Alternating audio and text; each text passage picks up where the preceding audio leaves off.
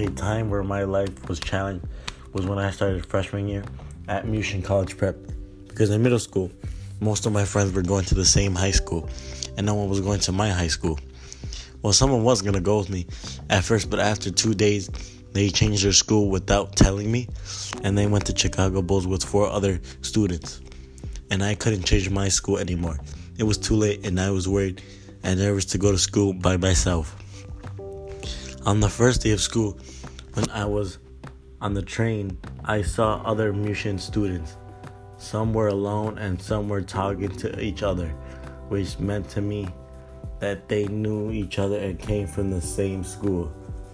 When I arrived at school, I saw lots of students lined up, waiting to go in, and at that time, I was thinking to myself, I don't want to be here. I just want to drop out of school or just transfer to another school where most of my friends went so I could have someone to talk to, but I knew that wouldn't happen. In the first week of school, we were in our advisory most of the time, and I got to know them well, but didn't talk to them much because we didn't know what to talk about. Some students I knew before because I went to summer academy with them, and I was kind of glad because at least I knew some people. The first time I went to the first period, I liked it at first because I sat in the corner in the back.